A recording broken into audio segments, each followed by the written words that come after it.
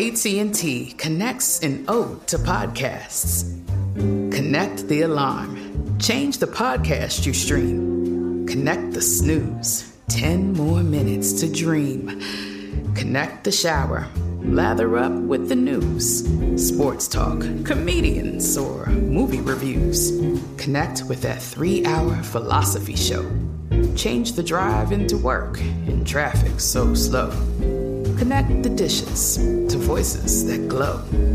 Thank you to the geniuses of spoken audio. Connect the stories. Change your perspective. Connecting changes everything. AT&T. Okay, picture this. It's Friday afternoon when a thought hits you. I can spend another weekend doing the same old whatever, or I can hop into my all-new Hyundai Santa Fe and hit the road. With available H-Track all-wheel drive and 3-row seating, my whole family can head deep into the wild. Conquer the weekend in the all-new Hyundai Santa Fe. Visit HyundaiUSA.com or call 562-314-4603 for more details.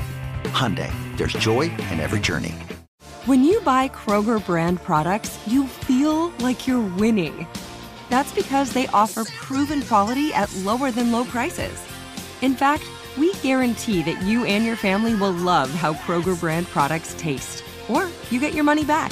So next time you're shopping for the family, look for delicious Kroger brand products, because they'll make you all feel like you're winning. Shop now, in-store, or online. Kroger, fresh for everyone. Today's episode is brought to you by Technically Speaking, an Intel podcast. When you think about the future, what kind of technology do you envision? Whatever the future holds, artificial intelligence will undoubtedly be at the heart of it all. Join Graham Class as he hosts Season 2 of Technically Speaking, an Intel podcast, and hear from the minds transforming healthcare, retail, entertainment, personal computing, and more with the help of AI. Tune in every other Tuesday and explore the latest technology that's changing our world today and creating a more accessible tomorrow. Listen to Technically Speaking, an Intel podcast on the iHeartRadio app, Apple Podcasts, or wherever you get your podcasts.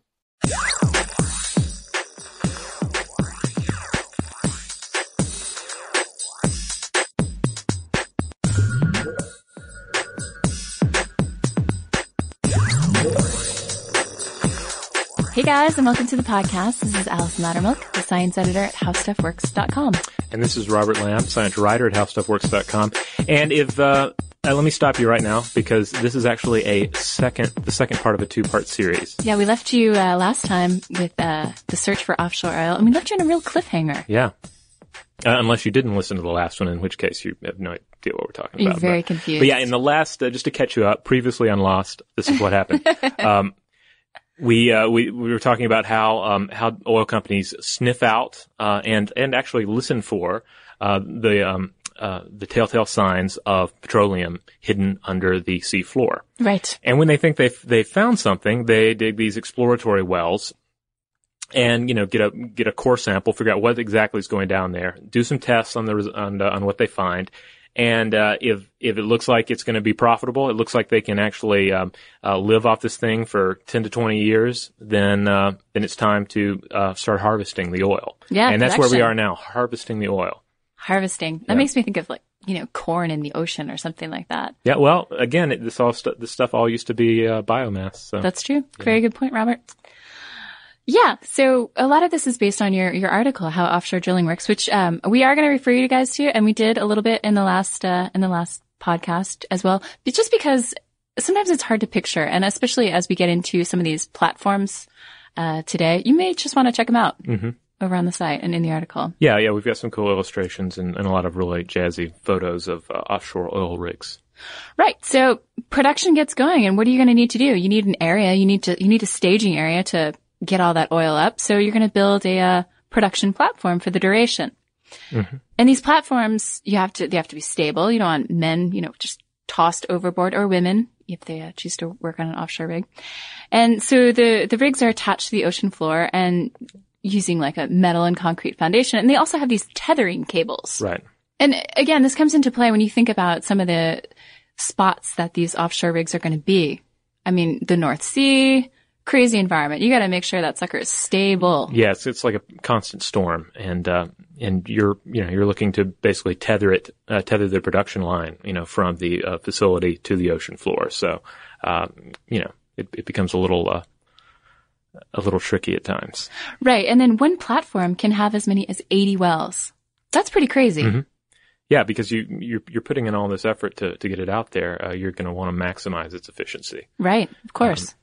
And as everyone, I think a lot of you may remember from There Will Be Blood, there's a such thing as directional drilling. Right. The I drink your milkshake thing, which means that you don't just have to drill straight down. You can drill at angles. Right. And then you can maximize the area that you can drill into.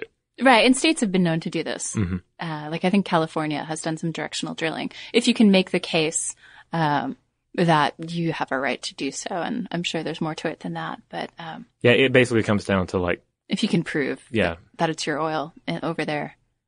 It gets kind of snaky. I mean, that's right. So let's take you down to the oil well. You're going to want to install a subsea drilling template. That's going to be really important. And it's kind of what it sounds like. If you're putting down a stencil or something to cut out a pattern, it's basically like a big, metal box with a bunch of holes in it, that directs the drilling.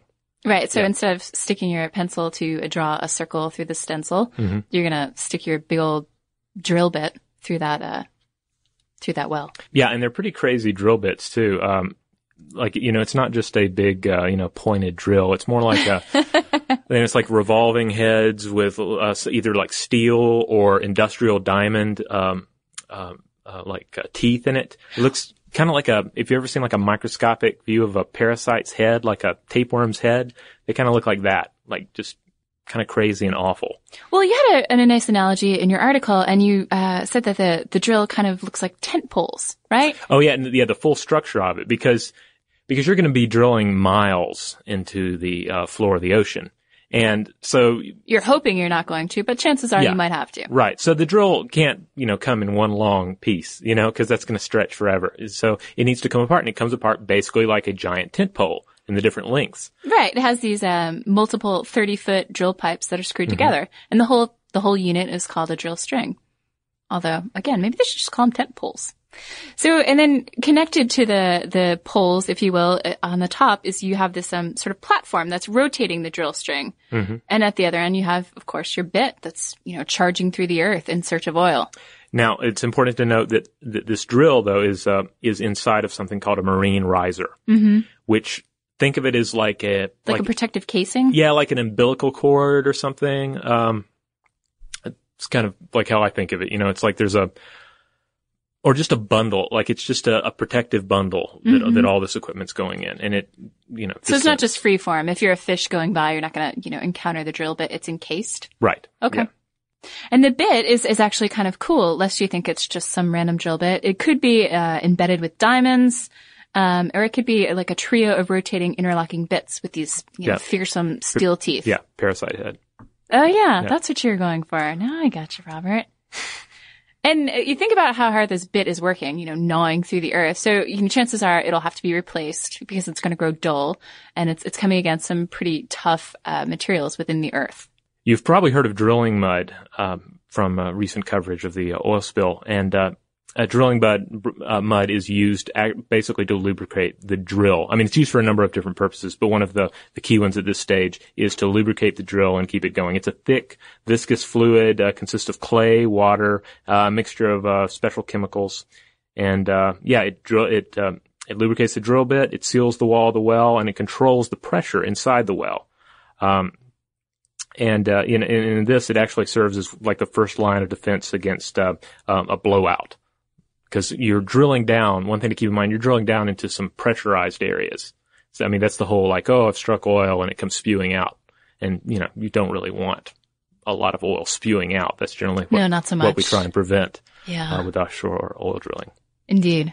So related to the drilling mud is you're going to have something called a blowout prevention system. And again, I mean, I feel like you guys have probably heard of a blowout prevention system, what with all the coverage.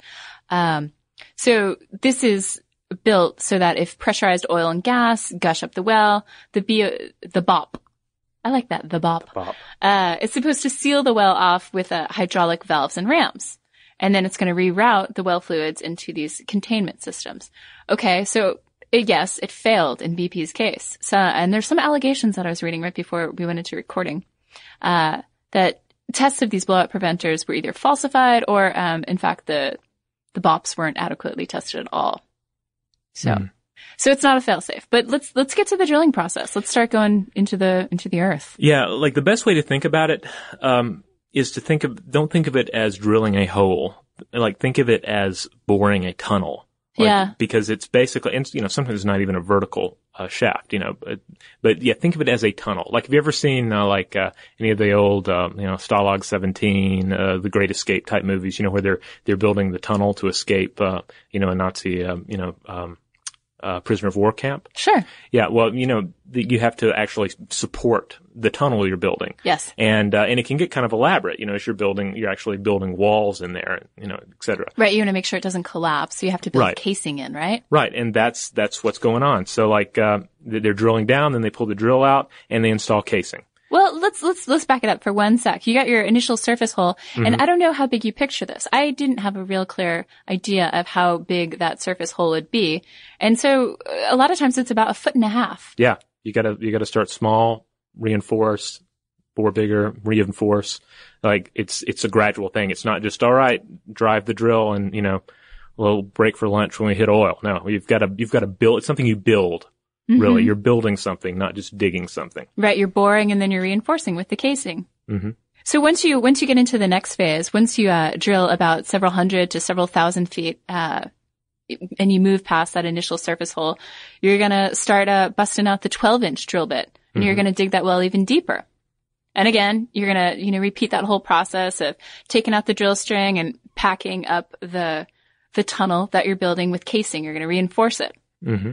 And then your last part, the part that's going to get you really excited if you're searching for offshore oil, is the bottom hole. And this is the final stretch. And again, it's lined with the casing. And another important thing to note is that, while you're doing all this, boring down and reinforcing of the tunnel, you're going to have this device, and it's called a packer. Yeah, I kind of think of it as a robot. I think it qualifies as a robot. Yeah. Yeah, and it just follows down, and it's expanding the walls, making sure everything is sealed, right. And just kind of like fine tuning everything. Kind of, I can't help but sort of picture it like the thing in Labyrinth. Remember the drill looking thing that comes down the? Never mind. I was looking a little blank. So anyway, the thing that was really interesting to me when I first was researching this is that once the drill hits petroleum, you think it's like, all right, let's start. Now we finally hit it. We've opened it up. The first thing they do is seal that sucker. Yeah, this did strike me as well.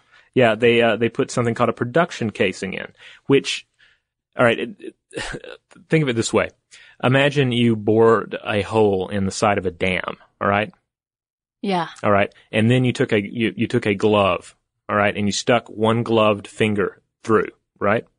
Yes. All right. And then you and ignoring pressure and all that, you were able to remove your hand. And so you have that hole is stopped by this glove tip that's going through to the other side. Mm-hmm. Okay. So now imagine that with the oil well. There's basically this finger, this steel finger, I like that. This production casing that's sticking down into the oil. All right. And it's sealed, right? Yes. Because, and then I'm going to hit another analogy here. Like if you have some sort of tea and with a bunch of ice in it, or I don't know, margaritas or whatever. Okay. It's got, or sangria is a better example. Okay. You have a big picture of sangria. We have a finger, we have a steel finger, okay. and now we have sangria. Okay. No, the sangria. All right. So you've got like a lot of fruit and ice and all sorts of stuff in there, right? Yes. And you go to pour and let's say you don't want all that stuff coming out of the pitcher because you have a strainer. Yes. So that's basically what they're going for here. Is they want to control the flow, and they don't want everything in the world just flowing up, all the petroleum and all the gunk that's in it just skyrocketing to the surface. So they want to prevent a geyser from Right. happening, and they also want to ensure the integrity of what they're bringing in. Right. Yeah. So they basically go down there and poke holes in that finger than that gloved finger that's down there in the production casing. Right, and they poke those holes with explosives. Yeah. It's right? like, so you're probably not poking holes with explosives all the time. right. But that's what these and again, engineers it's kind of crazy. It's like, to think it's like, we finally reached the bottom. First we're going to seal it up, and then we're going to start chunking explosives down there. Yeah. Yeah. So, but this opens up holes in the production casing, and now this is how the oil, the petroleum starts flowing in. Right, and that pressure keeps up for a while, but eventually it's going to decline. And so then you're going to have to bring in something like a pump, and you're going to maybe use some injections of gas, of oil, or water to start bringing that petroleum up to the surface. Steam even. Yeah, and engineers can kind of tinker with the reservoir pressure, and they can cause the petroleum to rise again. Yeah, it's like the kid at... Are we going with another analogy? This is a record analogy-breaking podcast. It's like the kid you see at like McDonald's or whatever, and he's consumed most of his milkshake. Yeah. But there's still some milkshake left, so he's trying all sorts of ingenious things to try and suck it up. Yeah. And if he's young enough, you also see that. What's the soft spot on the top of a kid's head? Oh. You see that part sort of dipping down because he's sucking so hard on the milkshake straw. But I've never witnessed that. It doesn't really happen. But no, it's like that. The milkshake's almost gone, but that's valuable milkshake, and we're going to make sure that we get our money's worth out of this particular drill site. Right. So now the oil's coming up. Mm-hmm. So it's not just a matter of barreling it up and sending it out to whatever country needs oil or wants oil. It's not the case, right? Yeah, it needs to be refined. I mean, this stuff has like dirt in it. This is pretty far from the stuff that ends up getting pumped into your car. Yeah, it's a mixture of crude oil, natural gas, water, and all sorts of cruddy sediments. And while a lot of oil refinement is going to take place onshore, if you have an oil rig that's big enough, why not just build a refinery on top of that rig? Yeah. Or have a refining ship. I believe they sometimes do that as well. So we've gone down to the bottom of that, of the drill site. But let's go back up to the top for a few minutes. You basically have two types of drilling platforms. The first kind we're going to look at is a mobile drilling platform. Right, and these are used in conjunction with the exploratory drilling phase. Yeah. When you're not really sure whether this drilling action is going to pan out, you don't want to invest in a huge rig, so you're going to want to take more inexpensive, more mobile drilling platform. Yeah, like some of these are just like barges. They're drilling ships, which are really cool because they have what's called a moon hole in the bottom. What's a moon hole? A moon hole is like, imagine a swimming pool in the bottom of a ship, and except that swimming pool is the ocean. Huh. It's like a hole in the bottom of the ship. Okay. And that this can go through.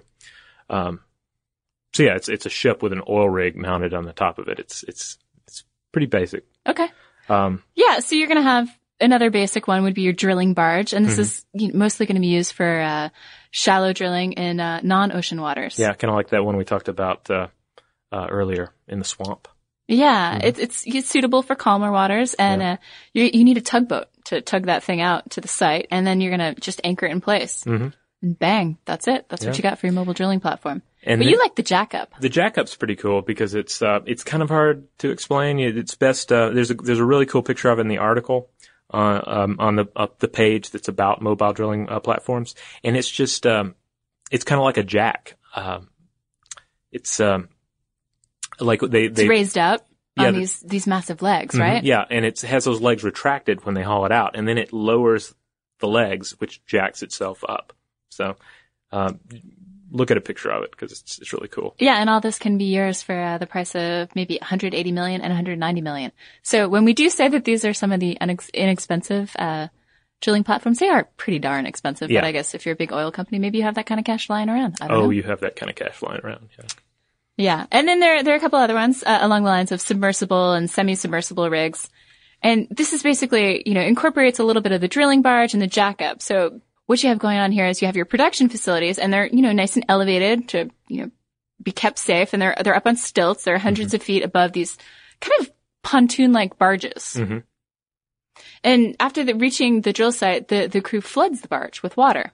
And so after they flood them, the barges sink until they, rest on the sea or the lake floor or whatever body of water they happen to be in. It's kind of like imagine, and again, here's another analogy, but okay, imagine a giant dude with floating feet, all right, with like big floating shoes, right? And he's like standing on the water. And then Jesus? No, just bear with me, all right? Imagine if you were standing on the surface of the water and your shoes were floating. Yeah. And then you swamped your shoes and then you sank. Right? Okay. And then you're up to your knees in the water because your feet are on the bottom of the ocean instead of on the surface. Okay. I don't know if that helps at all, but that's basically how these things go. They go out there, then they flood the pontoons, and then the pontoons go from resting on the surface of the water to resting on the bottom of the ocean. Or in some cases, they're not resting on the bottom, but they're still anchoring it, Sure. Yeah. Yeah, and then of course you got stuff like your drill ship. And this is just mostly an ocean-going vessel. Yeah. But we already covered that. So then the next type of oil rig are the offshore drilling platforms. And these, right, and this is when you decide that you want to stay. Yeah, you're going to be here for the duration. Put down roots, in a or almost legs, literal as the fashion. Yeah. Case may be. Yeah, and these vary from things that are essentially towers, just riveted right to the floor of the ocean, to things like the spar platforms that are in like such deep waters that there's no way that they could touch the bottom of the ocean. So they go down to a certain depth just to anchor, and then we're talking like big concrete structures. And then they tether them in place with cables. Right. The spar platform, this is for the case where you absolutely need to drill a hole at a depth of 10,000 feet. Mm-hmm. So it's pretty far down. Yeah. These are the bad boys, I guess you would say. And one thing that you keep doing, or that you did in the article when you're writing it, is you sort of compare them to all these very tall skyscrapers. Only these are reverse skyscrapers. Yeah. So you picture how far down they're going, and even farther if you think about building that tunnel into the earth too. Yeah, it gets ridiculous. Again, the lengths an addict will go to get his fix. We will build. So no matter what you think about offshore oil drilling in the industry itself, the process is pretty fascinating. Yeah, the process is amazing, and it's really a testament to technological achievement. But yeah, we actually have a really awesome illustration in the article. Thank you, Lee Dempsey, in-house illustrator. Yeah, that shows you like several different varieties and shows them like side by side. So it'll give you a good idea of how, say, a compliant tower differs from a fixed platform, and how that differs from a C-star platform. Yeah. It would take a lot of awkward analogies to try and tell you what they look like. So what if you wanted to work or live on one of these oil rigs? It pays well, I understand. Yeah. And there are a lot of people to keep you company. You might find yourself working with, like 100 other workers to keep the platform running. I think in the case of BP, there are 125 people working on that rig. Mm-hmm. And they compared it to the size of 2 football fields. So it's pretty ginormous. Yeah. And if you think about it, a lot of these are, in fact, going to be located far away from shore. So they have to have a lot of amenities. And you're also going to have a lot of different people on it. You need an in-house doctor. You need your engineers. You need your geologists. You need chefs. Maybe you need a personal trainer. I don't know. Yeah. And what I've heard and what you read in your article is also that salaries and benefits from working on these things are pretty good. I don't know that I would necessarily be into it, or maybe you listeners would not be into it, but, well, hey, we might have some listeners out there who have worked on one. I would love to hear about that. Yeah, we really would love to hear about that. What it reminded me of is, you do these long stretches at sea and then you have long periods off. It's kind of, like a doctor who's on call or works these crazy shifts, 7 to 7 and then, has 5 days off or something like that. And I think it really is pretty grueling, of course. If you guys have experience with this, tell us about it. We'd love to hear about it. Yeah. And, it bears to be said that, of course, oil rigs aren't all jacuzzis and cafeterias. Outside of your living quarters, you're going to have constant encounter with some pretty crazy conditions and, of course, deadly conditions. Yeah, it can be a dangerous job, as we've seen even in recent years. So that's basically the current phase of offshore oil drilling. The interesting thing is that our current technology does not permit us to reach, all of the oil that's underneath the ocean. So the research continues, techniques continue to improve, and figure out ways to not only reach, titanic depths in the ocean itself, but also just dealing in with like freezing or boiling temperatures inside the earth. It gets pretty advanced. So it's like there's continues to be a lot of money out there for the guys that and gals that create the technology that'll reach even deeper into the earth. And there maybe is a lot of money out there for those people who come up with, say, renewable sources of energy as well. Well, yeah, that too. Prevent us from having to work in the North Sea with waves pitching and rolling all around us. Mm-hmm. But yeah, again, like we said, we really would like to hear from any of you guys if you have experience with offshore oil or working on an oil rig. So send us an email at sciencestuff@howstuffworks.com. Yeah, and be sure to check us out on Facebook and Twitter. On Facebook, you can just look up Stuff in the Science Lab, and on Twitter, we're Lab Stuff. And we try and update those pages pretty constantly. All right, that's all we got today. Thanks for listening.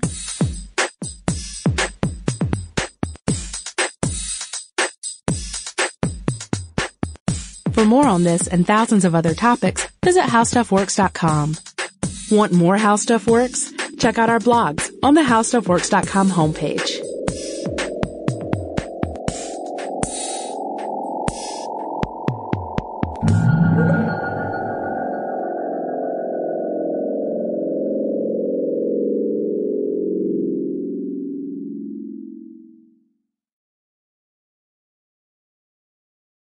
Top Thrill 2 is like no other course. 2 420-foot vertical speedways, 3 launches. All right, let's talk strategy. Copy that, driver. Go for maximum acceleration off the start. Roger that. You've got a short straightaway to push from 0 to 74 on the first vertical speedway. And what about the rollback? Rollback will set you up for an explosive reverse climb 420 feet in the sky so you reach 0 G's in total weightlessness. 420 feet of straight-up speed. Let's get it. Top Thrill 2, the world's tallest and fastest triple-launch Stratocoaster. Get your tickets at cedarpoint.com. If a new house is on your wish list in the next 5 years, grow your savings faster and experience your dreams with an Ohio Homebuyer Plus account from Kemba Financial Credit Union. A savings account specifically designed to save for a new home, where you can earn 7% APY, a $500 matching bonus, and a $1,500 mortgage closing cost credit. Learn more at Kemba.org. Offer expires March 31st, 2025. APY equals annual percentage yield. Restrictions apply. NMLS 292230. Equal housing lender. Federally insured by NCUA. Today's episode is brought to you by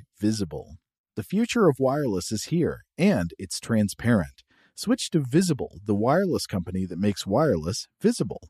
Get a one-line plan with unlimited 5G data powered by Verizon, just $25 a month, every month, taxes and fees included. No hidden fees, no surprises, no, really. What are you waiting for? Get with the times and switch to Visible at Visible.com. Monthly rate on the Visible plan. For data management practices and additional terms, visit Visible.com.